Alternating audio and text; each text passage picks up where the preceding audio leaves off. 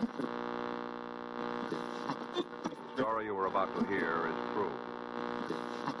Attention, all true.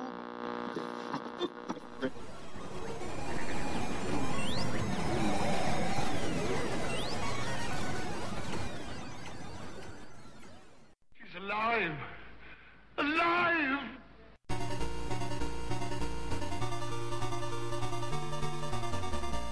Welcome to the Retro.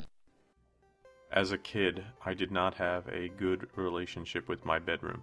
In fact, for many years, I didn't sleep in my bedroom. Instead, I slept on the floor of the living room or in other areas of the house. Eventually, I did move into the bedroom, mostly because my mother really wanted me to. She thought it was more proper. The big problem was that my bedroom sat outside of my sister's bedroom. So, for them to get to their bed, they had to walk through my bedroom.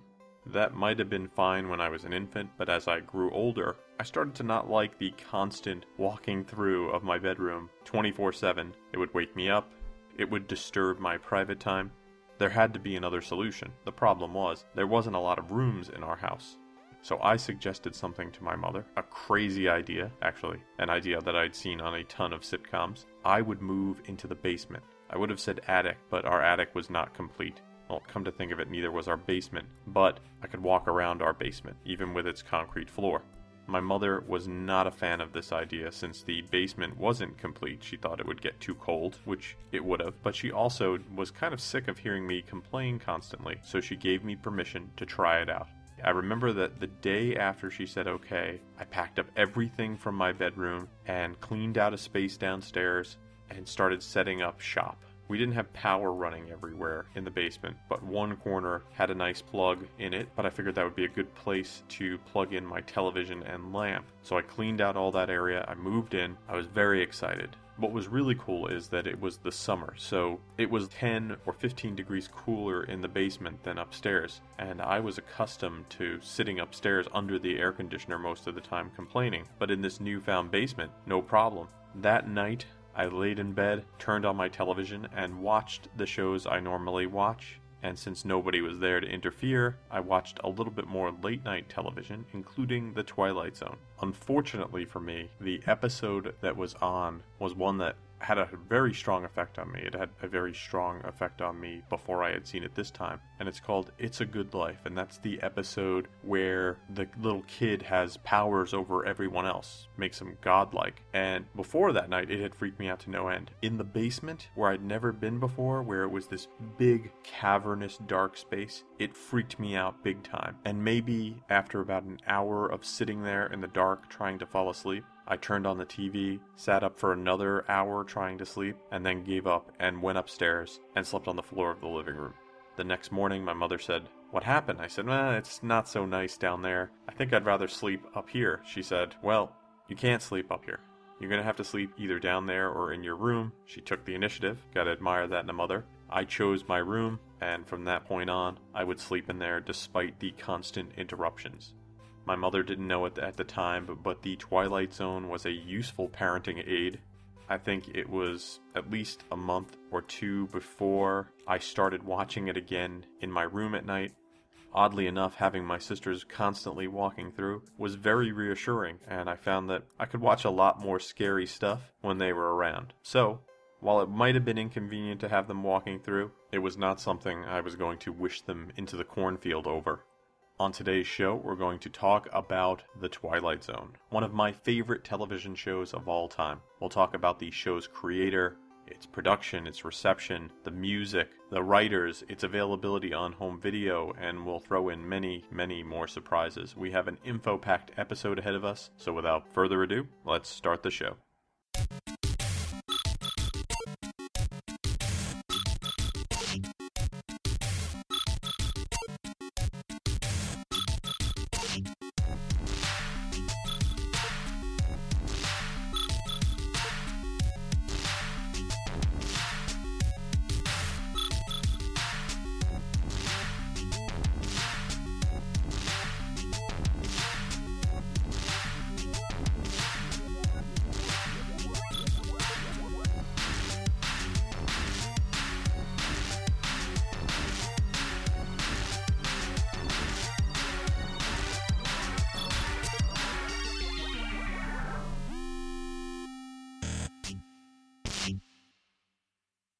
For those of you who are living in a cave and have never turned on a television set, The Twilight Zone was a science fiction, fantasy, anthology television series created by the great Rod Serling. It would run on CBS from 1959 to 1964.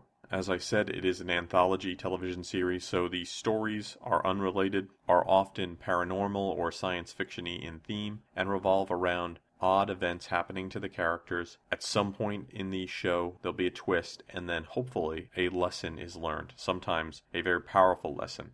Before we get into the nitty-gritty of The Twilight Zone, I'd like to talk a little bit about the creator of the show. I thought about going into greater detail about Rod Serling, but I think I'm going to try to cover Rod Serling in a future show all by himself. Rodman Edward Serling was born in 1924 in Syracuse, New York, and passed away in 1975 at the age of 50 in Rochester, New York. This guy was pretty awesome. He was a boxer, paratrooper, and an incredible writer. Before creating The Twilight Zone, he was known for writing things like Requiem for a Heavyweight and Patterns, both of which would be turned into movies. If you have not seen either of them, you really should, especially Requiem for a Heavyweight. It is mind-blowing drama, so good. Serling had a voice, and he wanted to express himself, and he used The Twilight Zone to explore often controversial topics, which could be cloaked in science fiction and the paranormal. He would serve as the executive producer and head writer of The Twilight Zone, and during the show's 156 episodes, he wrote or co-wrote 92 of the episodes. He was also the show's host and narrator. He also had a very distinctive way of speaking that has been very imitated since he started appearing on television, and is still imitated by a lot of people today. Serling was a pretty darn good narrator, but oddly enough, he was not his own first choice to narrate the show. Nor was he the network's first choice. They wanted Orson Welles as the narrator-host. Now, I think Rod Serling is perfect as the narrator-host of The Twilight Zone, but it would have been pretty cool to see and hear Orson Welles be the host of the show. Welles, I guess fortunately, wanted too much money. Serling wanted Richard Egan, an actor at the time, who had a very rich voice. But due to his contract at the time, Egan was unable to commit. And I read that Serling said something like, if I can't get Richard Egan, I'll do this thing myself, which fortunately for us is exactly what happened. The narration would change over time, but there were elements that are very well known. Serling talks about the fifth dimension. Originally, Serling had chosen the sixth dimension to be used in Season 1's opening narration. When asked by someone at CBS why he had chosen 6, Serling said, I don't know, aren't there 5? When he was told, no, there are 4, he changed it to 5. I've actually heard Serling interviewed, and he talked about how he loved to adapt science fiction, but he also felt that he, as a science fiction writer, didn't have the greatest grasp on the subject matter. He didn't seem to have any shame about it either. You'll often hear people imitating Rod Serling saying, submitted for your approval from the opening narration. This was actually only used in 3 episodes of The Twilight Zone. Cavender is Coming, In Praise of Pip, and A Kind of Stopwatch. That last one is a good episode. Today's show is brought to you by your local pizza parlor. Love pizza? Get some pizza. We're having a pizza party with lots of pizza, hot and hearty. Won't you join the party too? You'll find your favorite beverage there. Now let's see. Well, I declare, The only party missing is you.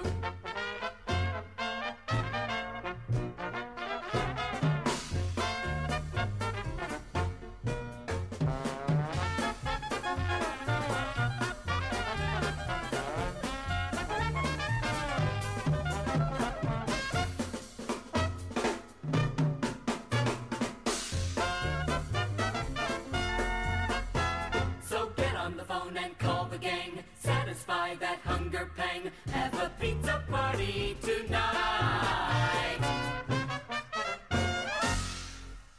Gotta love that pizza. Where does the term The Twilight Zone come from? Serling had thought that he had come up with the term Twilight Zone on his own, and thought it sounded pretty cool. After the show was on the air, though, he started to hear from people that said it is an actual term. He might have picked it up because he was a paratrooper, and it is a term used by the Air Force. When crossing the night-day sides of the world, you enter the Twilight Zone. A completely different show had they gone with that definition. The first thing you will notice when watching The Twilight Zone, it has a wonderful logo. That logo was crafted by UPA Pictures in 1958. The person in charge of that creating was Herb Klin. The titles were done entirely in black and white. Rudy LaRiva was the director-animator of the sequence. Sam Klayberger drew the layout and painted the backgrounds. And Joe Maserli designed and painted the logos. If you check it out, you will see that it is a wonderful work of art. Sort of looks otherworldly, and it really does capture the essence of the show. So where did The Twilight Zone come from? Rod Serling in the 1950s was a big name in television. As I mentioned, he had 2 huge award-winning teleplays, Patterns, which had been made for the Kraft Television Theater, and Requiem for a Heavyweight, which had been made for Playhouse 90. But while he liked writing these pieces, he found it very annoying to have his work edited and changed by the network and sponsors. So he started to think, how can I get more controversial content on television? And then the idea of doing it in a science fiction setting seemed perfect, because robots or supernatural things could substitute for real-world ideas and people. Serling came up with a pilot called The Time Element, which was a time travel adventure about a man who goes back to try to stop the attack on Pearl Harbor. The script was rejected, sadly, but would be picked up and produced by Desilu Playhouse in 1958. That broadcast was a very big success and enabled Serling to finally create his own anthology series, which would become The Twilight Zone. The series was produced by Cayuga Productions, which was named after a lake in central New York State, where Serling is from. It was also where his house was located. Serling invited viewers to submit scripts for this new show, and he would receive 14,000 scripts over the many seasons that The Twilight Zone was on. He would get around to reading about 500 of them. Of those 500, he thought 2 were pretty decent, but they were never produced because he did not think that they fit the format of the show properly. I'm going to quickly go through the different seasons of the show, and to start off, I'm going to play the intro, and you will hear how the intro changed from season to season, and we'll talk a little bit about the music later on and who produced it, and you'll hear the change. Here is Twilight Zone Season 1.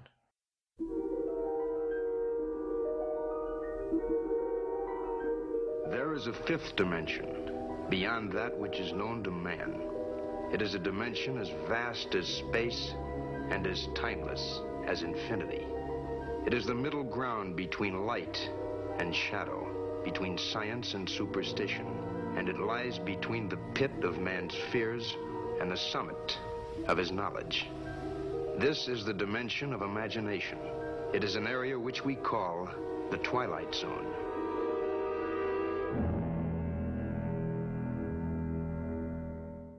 The Twilight Zone premiered on October 2nd, 1959, and the media loved it. Critics thought it was great. Unfortunately, it did not find a huge television audience. Throughout Season 1, things were iffy, and it wasn't until they went on a brief hiatus and came back that they were able to beat their competition on ABC and NBC and convince their sponsors, Kimberly-Clark and General Foods, to stay on till the end of the season. So the whole show almost died between October and November.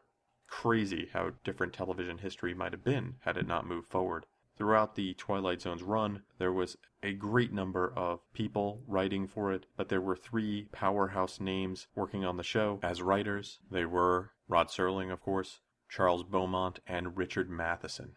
They would be responsible for 127 of the show's 156 episodes, and some of the most memorable were cranked out by them. We'll talk a little bit more about the writers later, but let's move on to Season 2.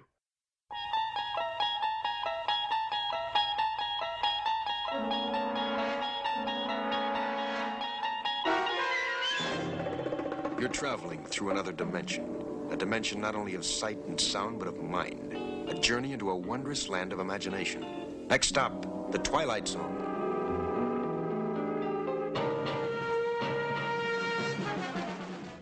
In this season, Colgate-Palmolive replaced Kimberly-Clark. That wasn't that big a deal, but a new network exec took over CBS, a guy named James Aubrey. He was trying to get the show's budget down, and a very controversial thing happens during Season 2. They ask them to shoot on videotape instead of film. This format precluded them from shooting outside, so they needed to have indoor setups, and those episodes feel sort of stilted. Some of them still pretty decent. The episodes that are on videotape are 22, Static, The Whole Truth, The Night of the Meek, Long Distance Call, and The Lateness of the Hour. I always thought that these were later season when I was a kid because they look so different. I thought, wow, this must be the end of the Twilight Zone when they had shifted to some new format. But no, these were done in season 2. Now for season 3.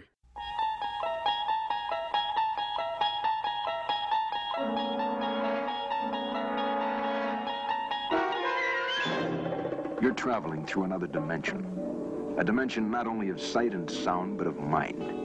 A journey into a wondrous land whose boundaries are that of imagination. Your next stop, the Twilight Zone. In his 3rd year now as producer, narrator, writer, and host of The Twilight Zone, Serling was exhausted. He's quoted as saying, "I've never felt quite so drained of ideas as I do at this moment." He was only 37 at the time. In the first 2 seasons, he had written 48 scripts. That was 73% of all the episodes made. So, in this season, he cut it down and only contributed 56% of the show's total output. In the spring of '62, the show was having a hard time finding a sponsor for its 4th season, and because of this, it was replaced on the fall schedule with a new show called Fair Exchange. So, everybody thought the show was canceled, and the producer of the show, Buck Houghton, left to work at 4 Star Productions, and Serling took a teaching post at Antioch College, which was his alma mater. Because of this, Serling's contribution would decrease during the show's final seasons. Now for season 4.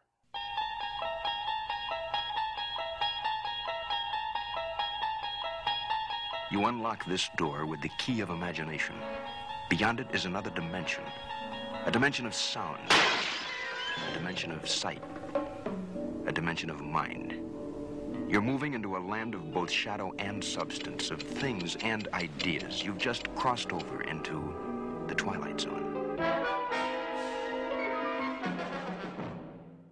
In November of '62, CBS decided that Twilight Zone would come back. Notice I said Twilight Zone, not The Twilight Zone. The show was popular enough that they didn't need the anymore. It would come back as a mid-season replacement for Fair Exchange starting in January. The problem was that Fair Exchange was an hour-long show, so they needed to increase the length of the Twilight Zone from a half hour to an hour. The big problem with this is that most of the writers and the people behind the show thought it was a perfect half-hour show, and that to stretch one story to an hour would really be a bad idea. Herbert Hirschman was brought in to replace producer Buck Houghton, who had left, and he decided to direct a brand new opening. This one illustrated the door, eye, and window that would become pretty famous as the Twilight Zone intro that everybody remembers. Serling, while diminished in his role as producer, he still produced a great amount of this season's scripts, along with Matheson and Beaumont. Unfortunately, because he was away, he couldn't do his narrations like he used to, where he would appear on the set. Instead, they would be shot on a gray background. Season 5 had the same intro as Season 4. In Season 5, it seemed that Serling was spent. He was quoted as saying, "I was writing so much, I felt I had begun to lose my perspective on what was good and what was bad." Beaumont had become very sick and was no longer able to contribute to the show. The good news is that the show was knocked back down to a half hour, which allowed them to create some pretty memorable episodes still. Some maybe the most memorable episodes like A Nightmare on 20,000 Feet, Living Doll, and A Kind of Stopwatch. In January of '64, CBS announced that the show would be canceled. They cited that it was far over budget and it didn't get the ratings necessary.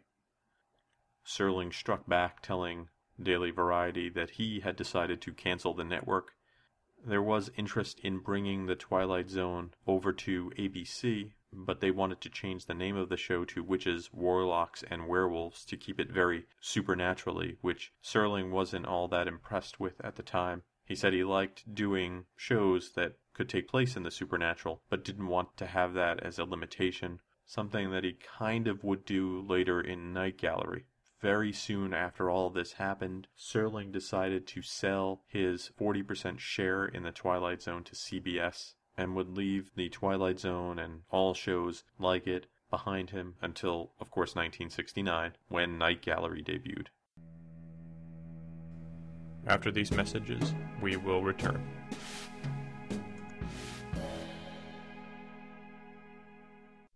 We're traveling through a dimension both of sound and ideas. We're at a place where the mind can comprehend and devise a solar radio, a wireless transmitter, measure time and light. 65 electronic projects brought to reality with this science fair kit. Astonishing? Perhaps. But you can find it for Christmas for $17.95 in a place that's known as Radio Shack. Radios, stereos, recorders, everything in sound. Man has walked on the moon. But do you or your children really know how he did it? How he got there? How his space vehicles work? Or about the universe that man now so freely travels? Have you considered all the new careers that man's quest in space has created? Well, much of this has been written, but it's spread out like space itself. The people at Gulf who brought you so much space news know that. Now they have put all of this material into this collector's edition called We Came in Peace. It's a permanent 75-page book with full-color illustrations. We Came in Peace tells you the full story of one of man's greatest accomplishments. Clearly, simply, completely. I can tell you, as a man who's been associated with another end of space, that I've learned things from this book. Since your name isn't Rod Serling, just think of all that you can learn from We Came in Peace. Buy your copy at any participating Gulf station for $1. And now, back to the show.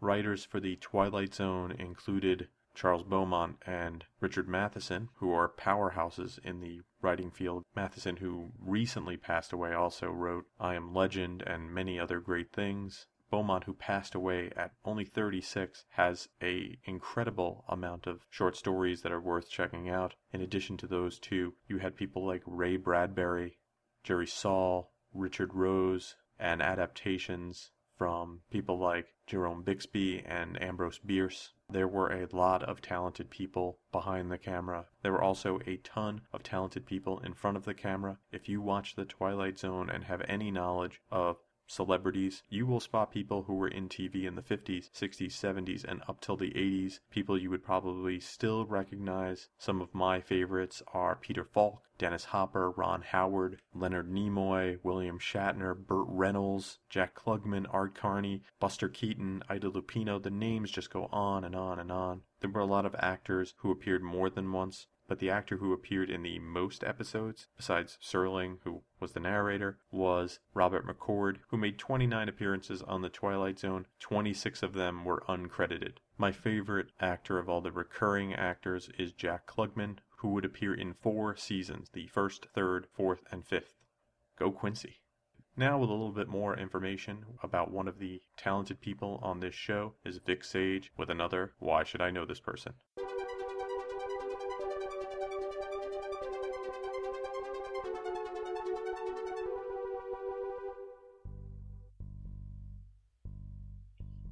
Hi friends, Vic Sage here with Why Should I Know This Person? And this time we are shining the spotlight on Twilight Zone alumni Charles Beaumont. Born Charles Leroy Nutt on January 2nd, 1929 in Chicago, it can truly be said that he had a difficult childhood. During his early years, his mother dressed him in girls' clothes, and there are conflicting reports on if she merely threatened to kill his dog or did so as an act of punishment. These experiences would inspire him to write the celebrated short story, Miss Gentile Belle. He would eventually change his last name and move into the care of 5 of his aunts that operated a boarding house. Charles dropped out of high school in 10th grade and joined the Army. He was discharged, however, 3 months later due to back problems. He then tried acting, and when that didn't pan out, he sold illustrations to various pulp magazines. He also worked as a railroad clerk in Mobile, Alabama, and as an animator for MGM. By the time Charles was 20 years old, he was already writing prolifically, as he had penned 72 stories but couldn't find anyone to buy them. That changed, though, in 1951, when the science fiction magazine Amazing Stories published The Devil, You Say. By the end of the decade, Charles was successfully writing for motion pictures and television. Beaumont wrote 22 episodes for The Twilight Zone, and most of them are considered classics. He penned the episodes Perchance to Dream, Elegy, Long Live Walter Jameson, A Nice Place to Visit, The Howling Man, Static, The Prime Mover, Long Distance Call, Shadow Play, The Jungle, Dead Man's Shoes, The Fugitive, Person or Persons Unknown, In His Image, Valley of the Shadow, Miniature, Printer's Devil, The New Exhibit, Passage on the Lady Anne, Living Doll, Number 12 Looks Just Like You, and Queen of the Nile. Charles wrote episodes for other notable TV series including Alfred Hitchcock Presents, Have Gun Will Travel, Alcoa Theater, Thriller, Route 66, and Suspense, to name a few.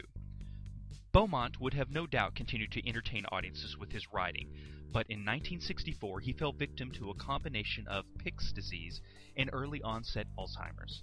He passed away on February 21, 1967.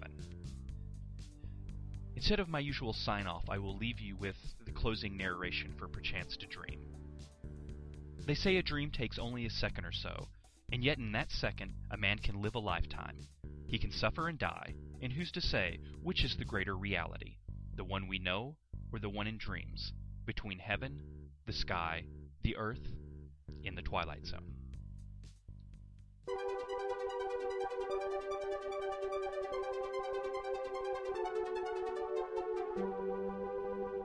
Thanks, Vic. The music you heard in the show intros were by two people. Season 1's moody, more subtle theme was created by Bernard Herrmann. Herrmann was the man behind the music of Citizen Kane, Psycho, and Taxi Driver. Amazing talent. The Twilight Zone theme that everyone knows, the second Twilight Zone theme, was written by Marius Constant. The pieces were originally commissioned by CBS in the late 50s, but were unused until the second season of The Twilight Zone. Because he had sold the rights to his work, he would receive no screen credit or royalties, despite the major success of this theme song. If you like Twilight Zone music, there have been several releases that you can look online, pick some up, enjoy. The Bernard Herrmann stuff is great, the Jerry Goldsmith is good, the Nathan Van Cleve. It's all great music to have on in the background, but I warn you, it will make you want to watch The Twilight Zone, which it should. The Twilight Zone was never the ratings darling that CBS hoped it would be, but it is critically one of the more well-received television shows of all time. It was also nominated for and won some awards. In 1959, it was nominated for 4 Primetime Emmy Awards and won 2. In the seasons that would follow, there would be 4 more nominations and 2 more wins for Serling and the show. A big item of contention among Twilight Zone fans are, what are the best episodes of The Twilight Zone? So, you know what that means. 5, 4, 3, 2, 1. Greetings, retro fans! This is Metagirl, bringing you the top 5 episodes of the classic anthology series, The Twilight Zone. This is a tough one, folks. So many classics to choose from, but I've done my best to represent the retroist sensibility with these picks. If you have a different top 5 that you'd like to put forth, feel free to post a comment at retroist.com. At number 5 is Season 5, Episode 6, Living Doll. Written by Charles Beaumont, originally aired on November 1st, 1963. Talkie Tina is a doll that young Christy received as a present from her mom, a gift Christy's cruel father Eric, played by Telly Savalas, views as an extravagance. When he's left alone with Tina, she warns, "My name is Talkie Tina, and I don't think I like you." At the end of the episode, Eric gets up to investigate a noise in the night, finds Tina directly in his path and trips, sending him down the stairs to his death, fulfilling her creepiest threat. "My name is Talkie Tina, and I'm going to kill you." Number 4 is Season 1, Episode 5, Walking Distance, written by Rod Serling, originally aired on October 30th, 1959. Marty Sloan is a businessman who hates his life. The stress of work is getting him down. When his car breaks down in the middle of nowhere, he goes to a gas station seeking repairs and realizes he grew up very close to where they are.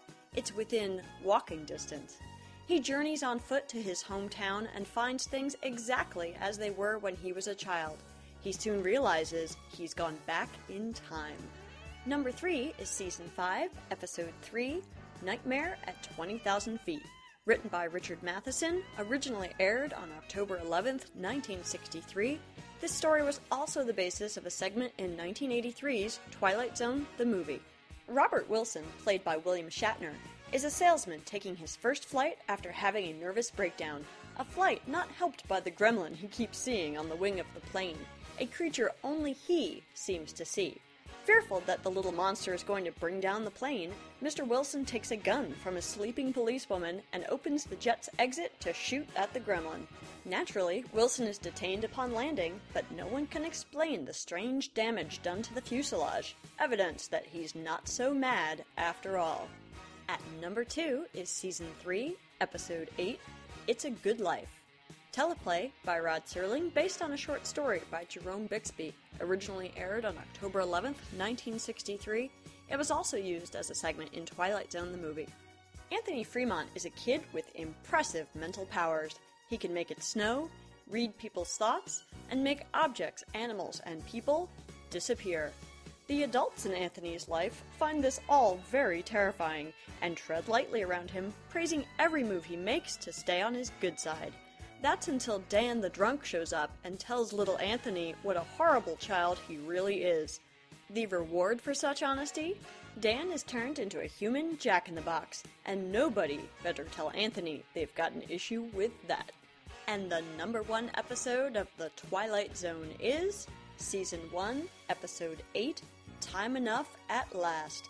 Teleplay by Rod Serling, based on a short story by Lynn Venable, originally aired on November 20th, 1959.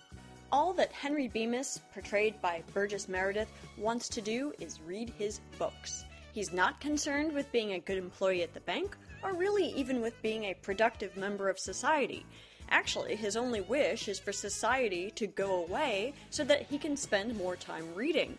The day after his boss yells at him, Bemis decides to eat his lunch in the bank's vault to have some quiet time with a book. As he enjoys some literary solitude, a hydrogen bomb detonates above. The world has been obliterated, leaving just the far-sighted Bemis and libraries full of books to coexist until the end of his days. His joy with this new situation is short-lived as his glasses fall off his face, cracking the lenses, leaving him no means to fulfill his personal reading fantasy.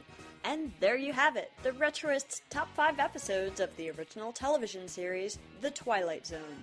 Until next time, List fans, this has been Metagirl. Thanks, Metagirl.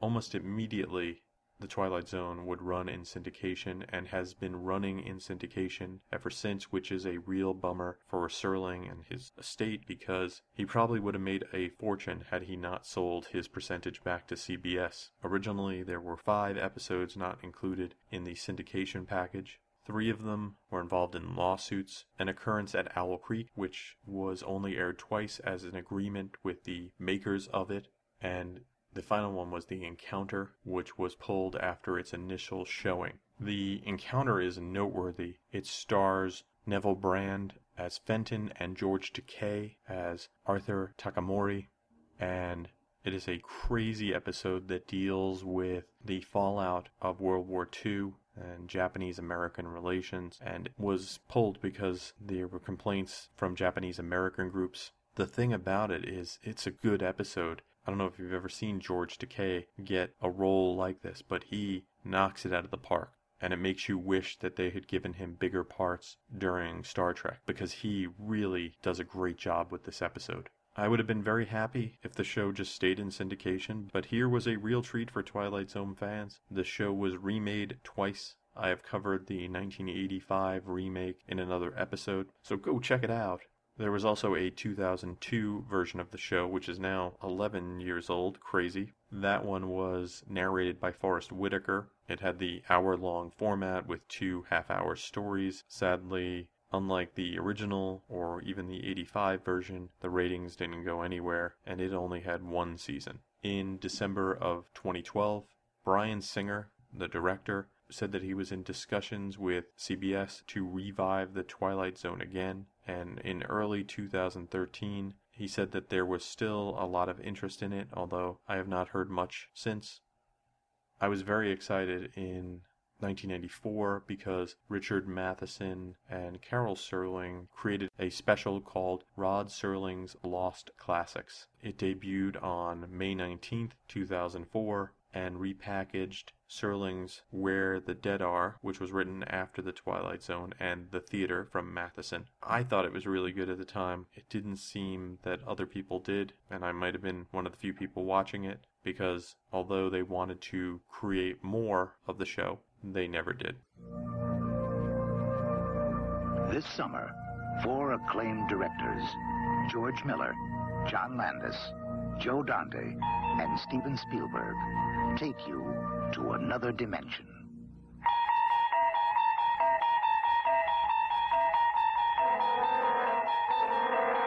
Twilight Zone, the movie, rated PG. Now playing. Check newspapers for local listings. In 1983, Twilight Zone the movie came out. It was produced by Steven Spielberg and would star Albert Brooks, John Lithgow, Vic Morrow, Dan Aykroyd, and Scatman Crothers. It wasn't an original idea for a film. Instead, it remade classic episodes into a film. It's probably best known now because the first segment, which was directed by John Landis, resulted in the death of Vic Morrow and 2 child actors in a very bad helicopter accident. I enjoy the Twilight Zone movie, but I am open to more Twilight Zone movies, and luckily other people are big fans, people in Hollywood, and actor Leonardo DiCaprio is one of them. He has been trying to make a new movie with Warner Brothers. Instead of it being anthology-based, though, it will be based on a long story, maybe taking elements from other Serling scripts and putting them all together into a Twilight Zone. In late summer of this year, director Joseph Kosinski was linked to the film, so it could happen. I would love to see the Twilight Zone on the big screen. While I am a big fan of the big screen, I am sometimes even a bigger fan for something with no screen, and by that I mean radio. In 2002, Carl Amari licensed the rights to turn the TV series into a radio drama. The series features Stacy Keach in the Rod Serling role as narrator, and the audio drama has a lot of great celebrities. You can find it on lots of radio stations. It's always a treat if you're driving somewhere and you turn and there's the Twilight Zone. It is also on Sirius XM, and many are available for download online. You cannot have a great show like The Twilight Zone without having a lot of great products, and there have been many over the years, including board games, comic books, pinball machines, a text adventure video game, and many more things, including in 2009 a stamp, which was released by the U.S. Postal Service, and it featured Rod Serling in his narrator role right there on the stamp. Hopefully, like me, you loaded up on those.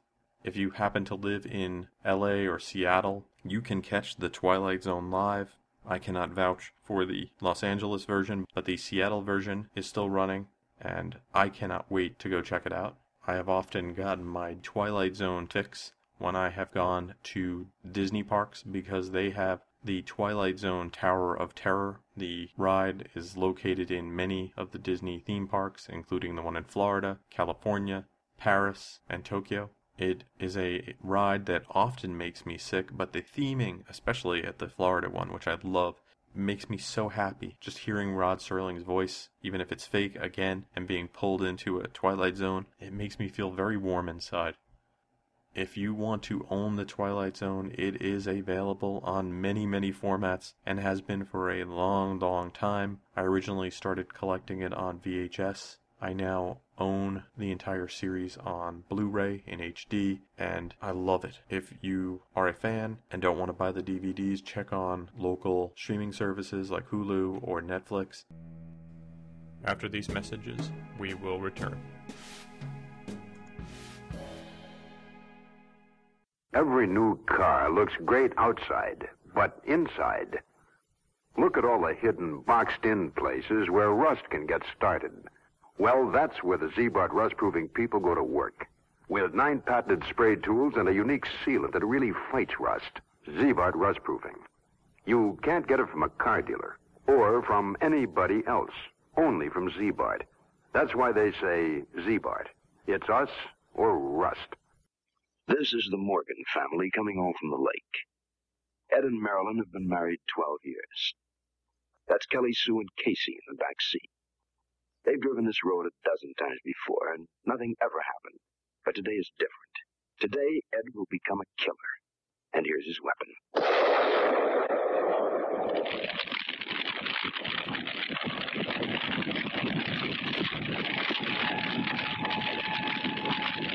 Good old Ed Morgan. A mighty careful man in his own home. He can't imagine how anyone could have been so careless. Ed Morgan, everyman. Anyone who handles fire in any form is a potential killer. Anyone can start a fire and never even know it. Please be very careful with fire.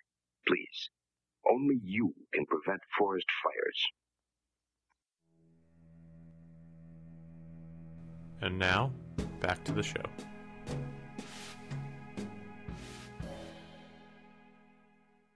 I wanted to finish up by asking you a question, something that I always talk about with people, friends. What is the nature of the Twilight Zone? Is it a tangible place, a place that we can travel to, somewhere we are drawn into that is there for a reason? Or is it a metaphor for the odd happenstance that is happening to the people in the stories? Because of the way the narrator presents the show, I am led to believe that it is a tangible place, and then it makes me wonder, what purpose does it serve? It seems to be there to teach us a lesson. Sometimes those lessons are not as consistent as they could be, and it does seem to be concerned with justice.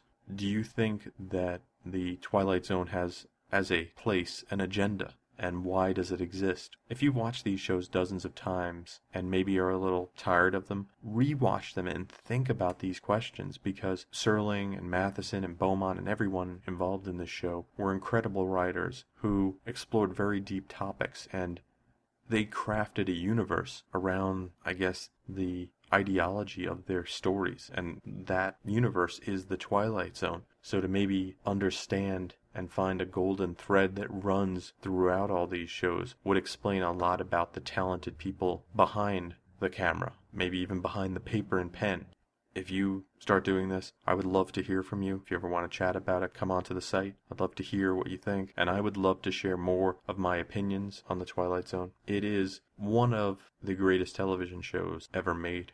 I'd like to say that that's my opinion. I'd also like to say that that's just a fact. It is an incredible body of work, and if you know someone who has not seen the Twilight Zone or who does not appreciate it, try to reshare it with them. Let them in on this cultural masterpiece.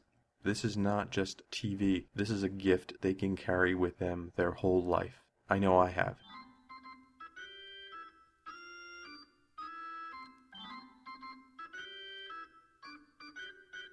Thanks for listening to the show. For more retro fun, you can drop by the website at www.retroist.com. You can follow me on Facebook and Twitter. I'm at facebook.com/retroist and twitter.com/retroist. The music you hear on the show is by Peachy. If you have musical needs, you can email peachy@retroist.com. Thanks to Metagirl for another great top 5 list. If you have some list suggestions, you can email Metagirl at metagirl@retroist.com. Thanks to Vic Sage for another great Why Should I Know This Person? You can find Vic on the Retroist all the time. If you'd like to send some feedback to Vic, you can email him at vicsage@retroist.com. It has been a great pleasure presenting the Twilight Zone in podcast format. Thank you for listening to the show, and I hope you have a great weekend.